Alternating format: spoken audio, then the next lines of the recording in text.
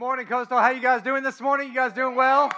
Welcome, welcome, welcome. My name is TJ. I'm one of the pastors here. We're glad that you're with us as we're finalizing this series called Hustle and Flow.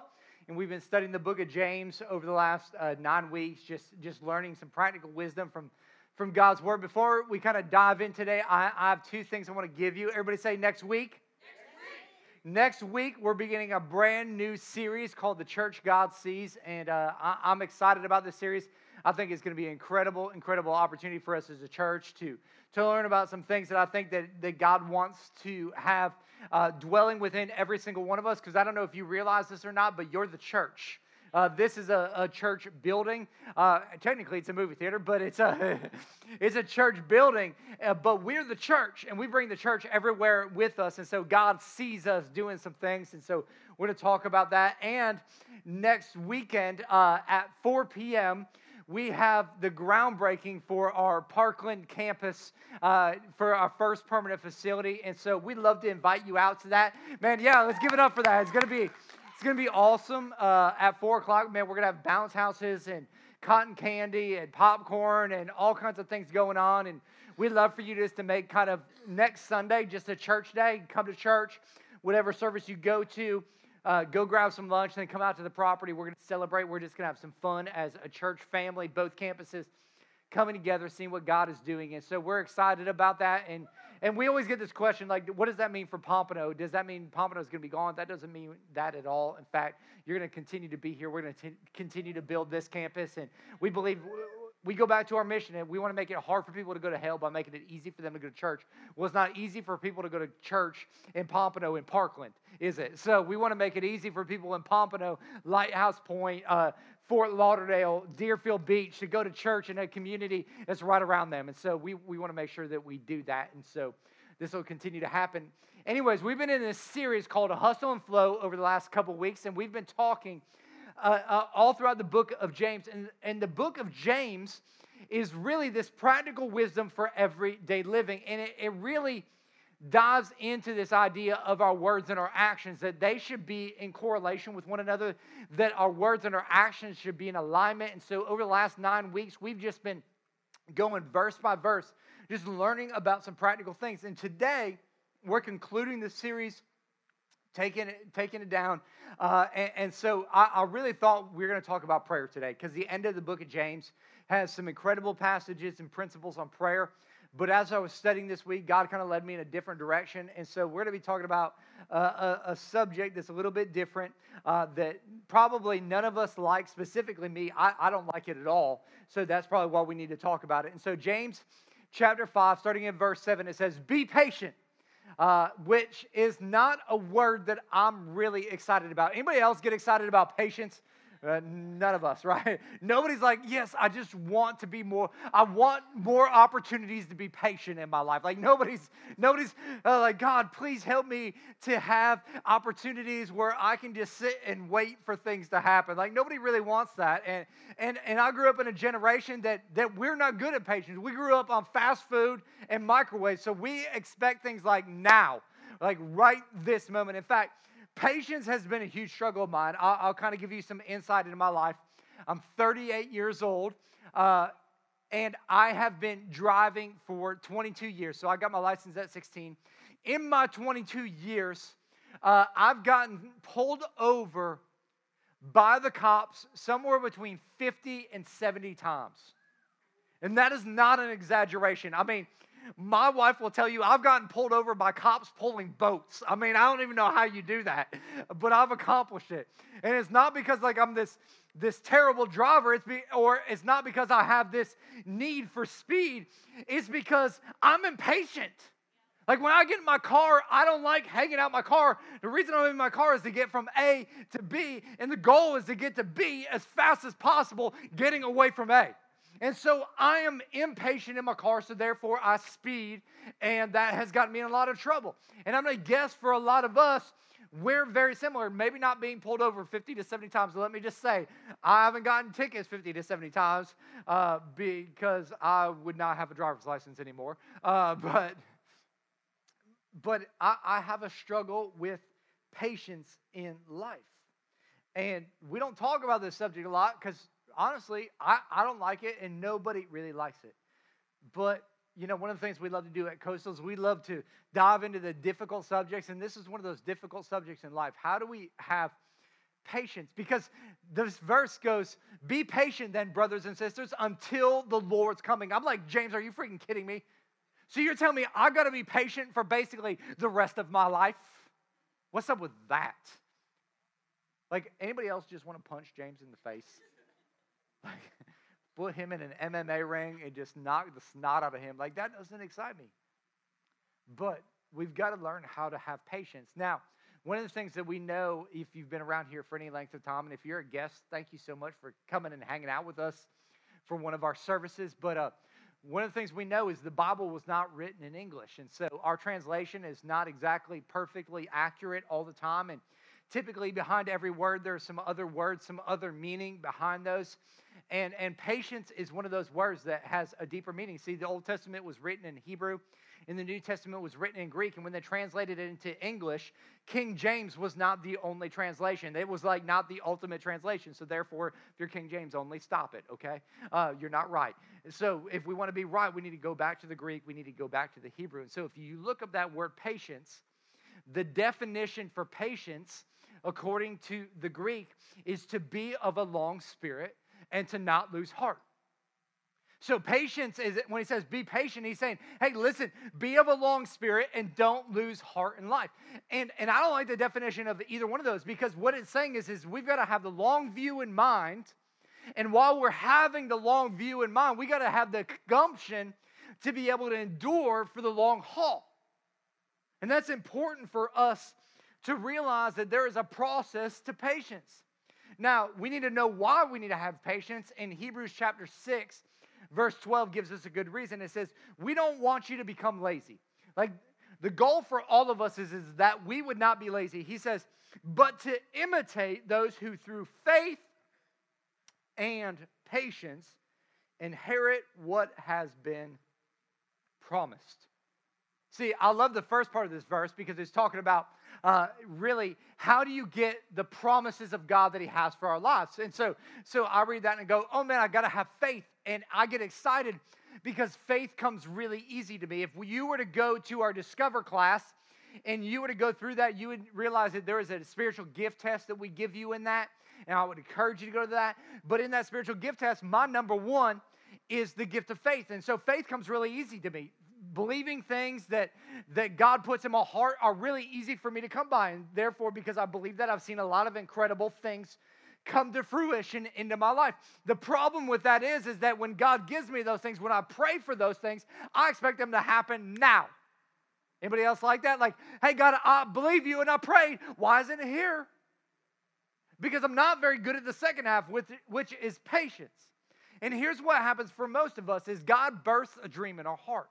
He births some sort of passion within us, gives us a vision for our future. And over time, what starts to happen is faith starts to well up within us for us to believe that that is actually a possibility. And then what we need is we need the patience to see that process come to fruition. The problem is a lot of us in the process of patience give up the hope, and that's where we get struggle, and that's where we fail, and that's where we wrestle, and we don't end up seeing the promises that God gave us come to life in our life.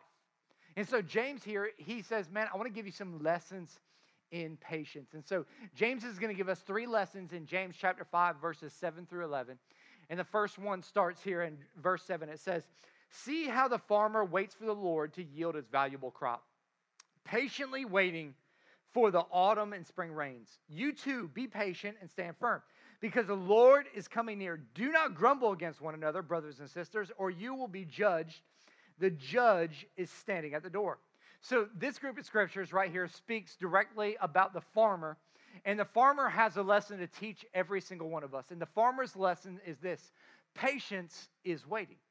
That's the farmer's lessons that he wants to give us. And patience, by definition, is waiting. If we aren't waiting for something, then you have no ability to exercise patience in your life, because the definition of patience is waiting. Remember, the true definition is to be of a long spirit. The concept implies or infers that there is a season of waiting that is involved before the harvest comes. Now, the problem for all of us is we see God's promises for our lives and we believe God's promises for our lives, but we got to combine our faith with patience, and typically that's where the gap exists. The gap between God's promises and God's fruition is that season of patience. That's why in verse 7 he says, see how the farmer waits for the land to yield its valuable crop, patiently waiting for the autumn and spring rains.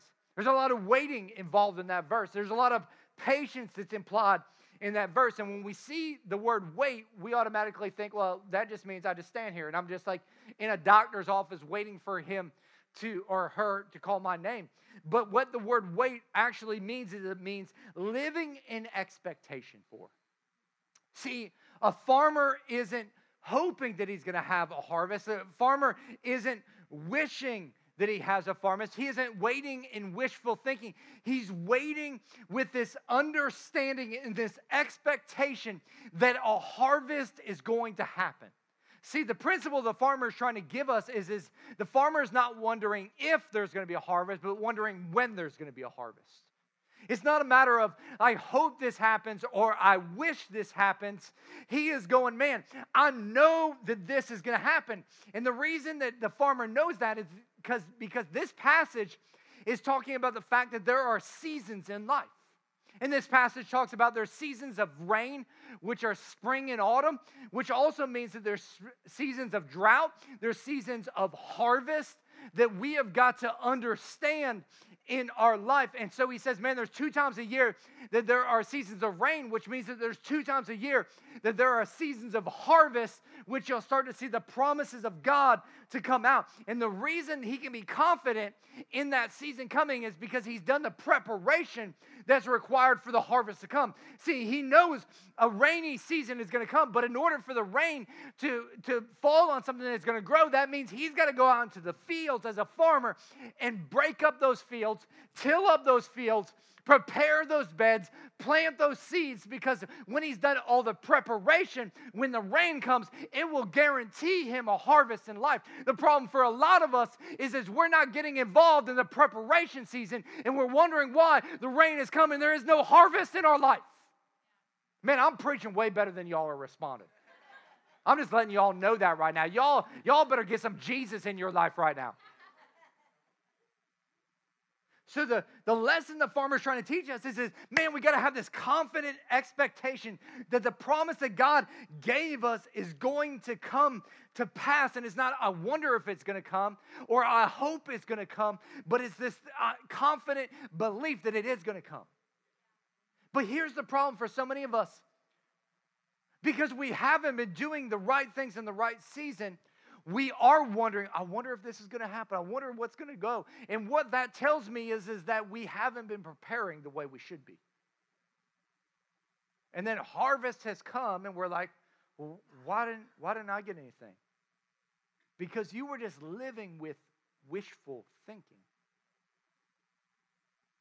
And so what you do is you go, man, I wish I could be the head of that company. Or I wish I could have a great marriage. Or I wish my kids would love God and be obedient. But you're not doing anything in the seasons of preparation to see that harvest come forth in your life. And what happens is because our faith and our patience are in this position of wondering, we're left going, God, what's up? That's why he says in verse 8, you too, be patient and stand firm because the Lord's coming is near. Now that word stand firm doesn't mean to just sit around. Doesn't mean to just sit on your derriere and just wonder about it. What that word stand firm means is it literally means anticipating, focused on a specific direction. It's interesting that it says, hey, you too. This isn't just a principle for the farmer, but this is a principle for your life. Just like the farmer is anticipating something extremely specific in life, you should be anticipating a specific outcome. And in that outcome, you got to focus on the right things. See, what we need to learn, the principle that we need to learn is that patience isn't inactivity, but it's focusing our lives on the right activity. See, it isn't us just sitting back and doing nothing and saying, man, I'm waiting on God and I'm waiting for His promises just to spring up in my life. It's saying, man, no, in the right season, you're doing the right things at the right time so that when the seasons change to a rainy season, those things can start to spring up in your life, and eventually you're going to harvest them. And we have to do the right things in the right seasons in order to experience the harvest. And some of us, we've got a promise from God, and we're going, God, I want this promise to come, but there's inactivity in our life. And so you've got this promise of, man, I'm going to have a great marriage, but you're not doing anything. You're not getting involved in connect groups that are going to enhance your marriage. You're not dating your spouse. You're not reading books to grow in your relationship. And you're just hoping, sitting back, waiting for the day that your spouse is going to bust through the front door and go, you know what? I've realized where all of our problems stem from.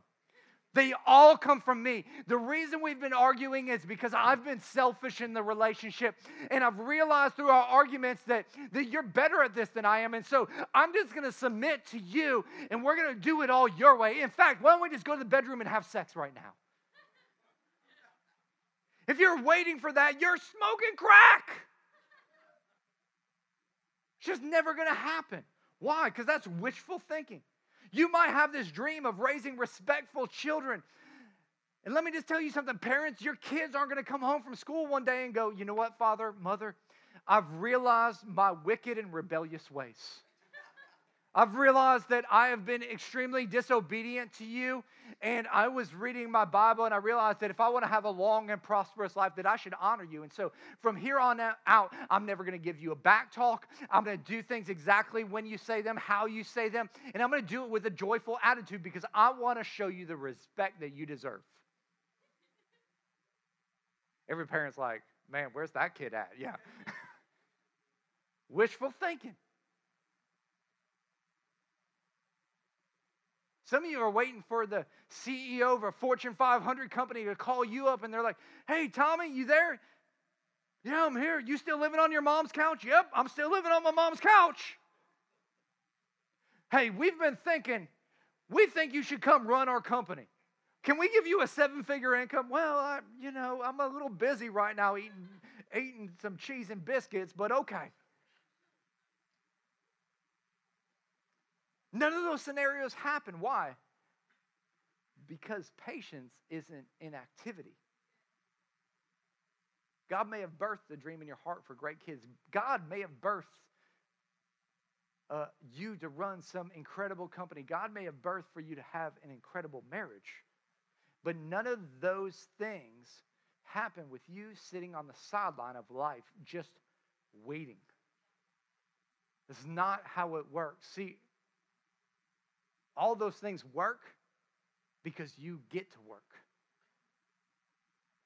And if you're not doing the right things in the right season, then it's going to be very difficult for you to be confident with this expectation, like the farmer is, that a harvest is coming because you've done the right things. See, what I know is that this doesn't always come easy.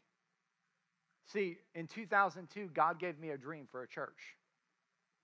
Said, TJ, man, you're going to plant a church, and sort of give me visions of what that would look like and how it would feel and people that would be involved. And you know what? It took till 2009 for that dream to become a reality when Shayla and I packed up everything we owned and left everyone we knew to move to South Florida in June of 2009, knowing no one, to start a church called Coastal Community Church. And we could have just sat down and go, okay, God, build your church. But we didn't. We got to work.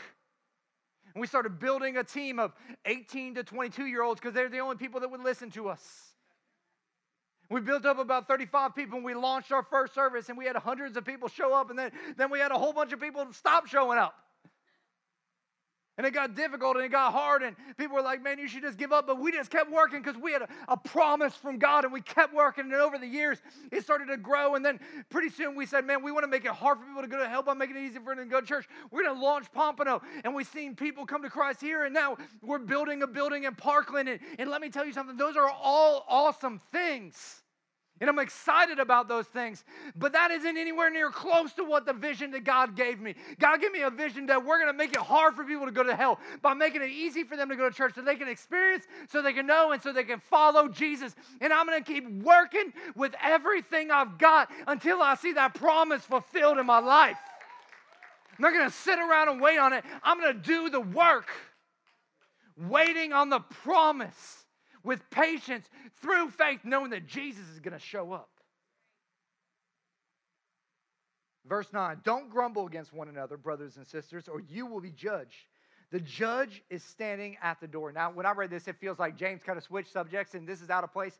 But really, it's not out of place because the season that the farmer is in is this season of anticipating and expecting a harvest. And so, therefore, his focus is on the harvest. He is focused on that one thing. And here's what happens to a lot of us. Instead of focusing on the harvest, we start focusing on people. And people will jack you up. People will shipwreck you every single time from the promise of God in your life. And here's the principle he's trying to get to us. When you don't focus on the right things, you start to blame people for everything. See, the farmer, what he's got his attention and his focus on the harvest. So he doesn't matter what's going on around him. It doesn't matter what's happening with this farm over there or that farm over here or this friendship here. Because he's focused on his promise. And the problem that we have is that God has birthed a dream in our heart. He's given us a promise. But when that promise doesn't happen in the time frame that we like it to, what we end up doing is we start looking around at other people and seeing the promises that are happening in their life, and we get frustrated and we start blaming them for our problems, for our lack of that promise coming to place. And the reason we do that is because we live in a society where we don't take responsibility for our own lives. Well, it's not happening in the time frame that I want it, so it must be somebody else's fault. It must be Shayla's fault. It must be Kyle's fault. It must be Jim's fault. It must be John's fault. It's got to be somebody else's fault. And we talked about this a lot in the first week. We talked about the trials that we're facing. And a lot of times, the trials that we're facing and the difficult moments that we're facing aren't setbacks, but they're setups to propel us in the destiny that God has for us. We've just taken our eye off of the prize. And Joseph was a great example of this, of where he didn't blame people, he just took responsibility in his life. In fact, Joseph is a lot like many of us. He had a dream that God birthed in his heart. His dream was that he was going to be this ruler over people. In fact, his dream was so vivid that he saw his brothers bowing down to him. And so he's a young man when he got this dream. And so what young men do is they tell people they shouldn't tell about their dream. So he told his brothers about his dream, and they got upset at him. In fact, they hated him after that. They ended up beating him up, throwing him into a well, and selling him into slavery. Talk about a bad day. And so Joseph is taken off into a foreign land, and he is purchased by a guy named Potiphar, who puts him as a slave in his house. Now if this was 2017, what would have happened is Joseph would have rolled into his house and said, you know what, God gave me a dream, but my brothers, they stole that dream from me. You know, it's their fault that I'm living this life here today, and I'm never going to see that dream come to pass because of what they did, and I had a dad who didn't love me enough to protect me from them, and all of these blah, blah, blah, blah, blah, blah, blah. But that's not what Joseph did. That's what we would do, but that's not what Joseph did. Joseph, what he did when he got in that house, he went to work. And he worked really hard, and he kept his eye on the prize of God had given me this dream, and he kept that at the forefront of his mind, and he did what was put in front of him, and over time, he started to rise to prominence in Potiphar's house. In fact, he gets to the second in command. And as he rose to prominence, all of a sudden, Potiphar's wife takes notice of him and goes, man, he looks good, and she tries to coerce him into his bed, and because he has this vision, he has this dream, he has this promise from God, he doesn't want to do anything to distract him from that promise, and so instead of sleeping with her, which would have been the easy thing to do, he runs away from it, and ends up getting blamed for trying to rape her because she's a little upset that he didn't take his overture or her overtures at him. And so he gets thrown in jail. And if this was 2017, he would have gathered every inmate and would have been like, man, I'm innocent, man. You don't understand. My life is over because of what they did to me. My brothers, my dad, and now Potiphar's wife. And he would have blamed everybody else. But that's not what he did. He took responsibility. He started working within that jail. He started rising to prominence to the point where he became the second in command of the jail, where he had oversight over all the other prisoners. And eventually he gets before Pharaoh and interprets dreams, and Pharaoh sees the potential within this young man and appoints him to be second in command over all of Egypt because he's able to interpret this dream and of 7 years of harvest and 7 years of famine. And so he collects all these things, and pretty soon people, all nations are coming there, and you know what they're doing? They're worshiping Joseph because he's in control of all the things. And before long, the very people that he told will bow before him. His brothers come in and bow before him. Why? Because he got to work. And he didn't blame people, but he took responsibility and kept his focus on the prize. In Genesis 50:20, it says, you intended to harm me, saying this to his brothers. And let me just tell you this. There are going to be people who will try to stop you, who will try to hurt you, who will try to get you off course from the vision that God has for your life. He said, you intended to harm me, but God intended it all for good. He brought me to this position so I could save the lives of many people. We've got to keep from blaming and getting overwhelmed from other people. And listen, other people are going to walk out of your life. It's inevitable. It's inevitable that that kind of thing is going to happen. Just because you suffer a setback does not mean that God is done with you. Because setbacks are setups. Almost all the time. What you find is a wall is just an obstacle to build your faith and to grow your trust in God. And so it's okay because God's got something better for it. Listen, every time somebody walks out of my life, somebody better walks in. Some of y'all need to recognize that today. Maybe you need to get some new people in your life. In a couple of weeks, we're going to have the opportunity for you to do that through Connect Groups. Get some new people in your life. Maybe you need some new associates in your life. And so stay focused on faith and in patience, doing what you're supposed to do in the right seasons. Verse 10, brothers and sisters, as an example, patience in the face of suffering. Take the prophets who spoke in the name of the Lord. Second lesson, the prophet's lesson. Patience feels like suffering. Aren't you glad you came to church, man? Patience and suffering. This is a good message. Get you encouraged here today. The second half of the definition of patience is to not lose heart. Why would we need to not lose heart? Because patience is hard. Patience is frustrating. Patience, a lot of times, is painful. Patience will bring you to the end of you and force you to find some more of you. And it will test every ounce of who you are. And the prophets are a great example. And we're going to look at one of those prophets today. His name is Elijah. He's mentioned further down in verse 5. And Elijah was a prophet of God during the time of King Ahab and Jezebel. And Ahab and Jezebel were leading Israel, and they were wicked in the Lord's sight. And so God gave Elijah a vision for what was going to happen. And he said, man, I'm going to send you to them.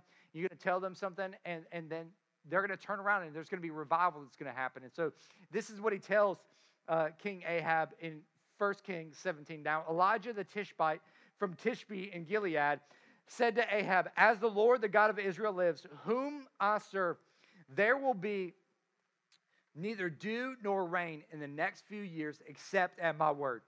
And so he tells Ahab this, fully expecting Ahab to turn around and repent right away and go, man, we're going to serve your God. We know that that's the God of all gods. Man, we're going to turn from our wicked ways. But that isn't what happens. In fact, Ahab gets very, very angry with Elijah. And so the promise that Elijah said that there would be no rain ends up going from not a day to a week to a month to a year, but for 3.5 years there's no rain. That's what I would call a drought. And so this makes Ahab so angry that he starts chasing and looking for Elijah all over Israel to try to kill him. and he sends his entire army looking for them. And here's what happens. When you take a stand for what's right, you got to understand that you're going to end up being blamed for what is wrong.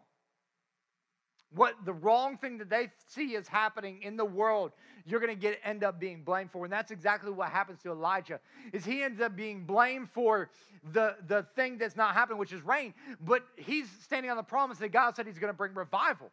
And so he's waiting for revival to happen in the people. He's waiting for the people to turn their hearts from worshiping Baal and other gods to worshiping God. And so he's on the run for 3.5 years, and he's suffering this entire time. Because he's wondering every single day, am I going to live another day? Is this going to be the day that they find me? Is this going to be the day that I go before the king and I'm murdered? What is going to happen to my life? And finally, it comes to a conclusion on Mount Gilead. There's this showdown between the prophets of Baal and all of Jezebel's people and Elijah. And basically, it's showing off who has power and who can control the rain. And the prophets of Baal do everything they can to have fire and rain come down. Nothing happens. Elijah prays. God rains down fire from heaven and rain as well. And at that moment, there's this incredible revival in Israel. The promise of God came. And we love to focus on the promise of God coming, but what we forget about is the 3.5 years of suffering. We forget about all the pain that was in between the promise and the fulfillment of that promise. And what he's trying to teach us right here is that if you're not ready to suffer for God, you're probably not ready to be used by God. If you're not ready to suffer some for God, then you're probably not ready to be used by God, because nothing God is going to call you or me to do is going to be easy in this life. There's going to be some difficulties in that. And patience, by definition, means that you and I, we've got to not lose heart. And if we don't lose heart, we'll reap a harvest in due season. And the reason so many of us give up in life is because we get discouraged in that moment, because the suffering becomes greater than we thought it would ever be. And we think, man, I just can't put up with this anymore. This is too painful. I'm tired of people blaming me. I'm tired of being the fault of all this world. I'm tired of enduring this hardship. And man, it would just be an easy out for me if I just give this up right now. And we forget that patience, by definition, is waiting. And in the midst of that waiting, it feels like suffering. But there's something so much better right on the other side. And verse 11 kind of throws us into that. It says, as you know, we count as blessed those who have persevered. You have heard of Job's perseverance and have seen what the Lord finally brought about. So the farmer teaches us about waiting. The prophet teaches us about suffering. And Job's lesson, it's the best lesson. Now, if you don't know much about Job, Job is the oldest historical book in the Bible from a writing perspective. And Job was an extremely successful individual. He owned very, very prosperous businesses. He had lots of servants. He had lots of land. He had a great family life. Like, his life was going well. And in the book of Job, in the very beginning, what you see in the book of Job is that angels come before God to give reports of what's happening, and along with them comes Satan.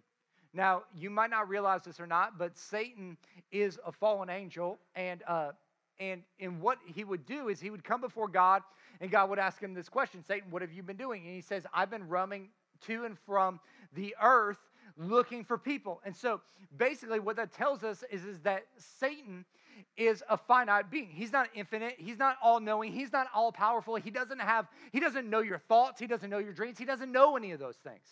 So what he's doing is he's looking at your life, trying to see chinks in the armor, trying to see opportunities where he can get in and create some deception, create some hardship, create some hard times in your life.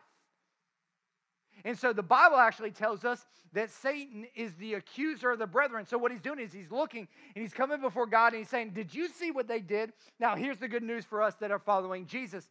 Because Jesus died on the cross and rose again, it says he's actually up at the right hand of the Father. And so right now in heaven, every time Satan comes before God and says, do you see what so-and-so did? Jesus goes, whoa, hold on. He's kind of acting as a lawyer on our behalf. And he says, listen, God, you need to understand that I died 2,000 years ago on a cross. And when I rose again, that my blood covered all that sin, all that shame. And so I know what they went through, but they're forgiven. They're off the hook right there. And that's good news to all of us who know Jesus as our personal Lord and Savior. Somebody should get more excited than that. I'm just telling you that right now.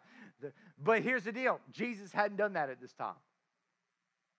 And so Satan is going to go into a spiel of like, hey, here's this and this. And before he can do that, God basically goes, hey, man, have you seen my boy Job? Man, Job loves me. Job is passionate about me, man. Like, Job is following me with all of his heart, soul, mind, and strength, man. He has got it going on, Satan. And Satan goes, well, of course he does, man. You've richly blessed him. You've given him land and things and a great family. Why wouldn't he worship you? Man, you took those things away, I guarantee he wouldn't. He goes, oh, yeah? He goes, I'll let you test Job. Here's the deal. But you can't touch him. You can touch any of his stuff, but you can't touch him. And so Satan goes away. And it says hurricanes came through and storms came through and destroyed his businesses and wiped out his family to the point where he was destitute. And you would think in that moment of being destitute that his response would be not great, but what the Bible tells us is that Job worshiped God. In the midst of his suffering, he still worshiped God. Satan comes back before God and says, God goes, do you see Job? You see what Job did? Job worshiped me because he loves me. I'm his God, and he's my boy. And Satan goes, well, of course he did, but if you took away his health, I guarantee he wouldn't worship you. And he goes, oh yeah? He goes, yeah. And he goes, well, listen, you can hurt him, but you can't take his life. And so Satan comes back down to earth and inflicts all kinds of sores and things on his life. In fact, it says that Job was in so much pain that he took broken pieces of pottery and was scraping his skin just to get relief from the pain that he was experiencing. And as he's in this moment, his friends start coming around him and start questioning him and his motivation. And at one point, his wife comes to him and goes, Job, why don't you just curse God and die? And see, here's the thing you need to understand. The enemy's goal is to always get you and I to question the character and the integrity of God. That's his goal. You can look at his MO throughout all the time. You go back to the Garden of Eden, Adam and Eve. What did Satan say to Eve? Did God really say? He's questioning God's motivation and God's integrity and God's character, right? That's what he's questioning right there. And so that's what, anytime he can start to put some doubt into our minds about the character and the integrity of what God says, he knows that he can create division, and all of a sudden we'll start to turn on God. And Job wrestles with this until he gets to this point in verse 42 of Job. And it says this, when Job prayed for his friends, when all of a sudden he got his mind off of himself, he started praying for the people around him that were causing him to question. It says the Lord restored his fortunes. In fact, the Lord gave him twice as much as before. And let me just say this, whatever it is you're walking through today, whatever suffering you're experiencing, whatever pain you're being afflicted with, man, God's blessing is so much greater than you can even imagine in this season. It says, so the Lord blessed Job in the second half of his life even more than in the beginning. And here's a lesson. Job's lesson is this: patience brings about God's blessing in our lives. Here's what it teaches. If you can wait and you can make it through, it's what actually brings the blessing of God into each and every one of our lives. There's no way for us to experience the promise without this faith that's going to well up inside of us. And in that faith, having patience to wait in that season and endure the suffering that is required. But I promise you, if you're willing to go through the suffering, if you're willing to go through the difficult moments, God's got something that is so much bigger and so much better and so much greater than you can even think or imagine in your mind. So I want to encourage you here today, church. Don't give up on that dream. Don't give up on that passion that God has put within your heart. Don't give up on that vision that He's put within you. I know some of you might say, but Pastor TJ, God did give me a vision. And it got really, really hard. And when it got hard, I gave up, or, I tapped out in that moment.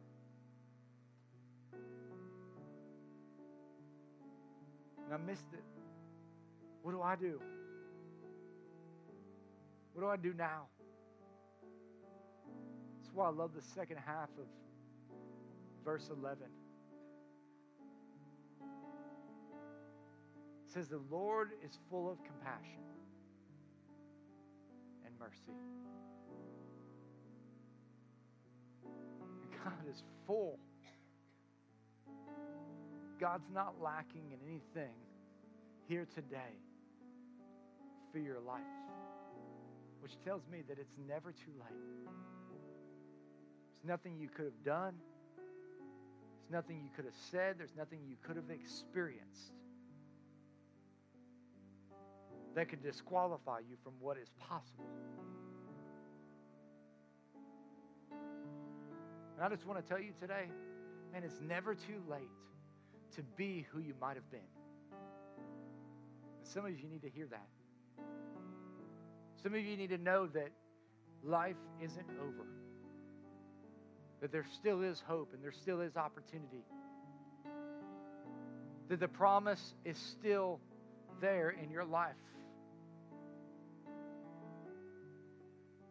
If you're willing to do the right things in the right season, enduring the suffering so that you can reap the harvest in due season.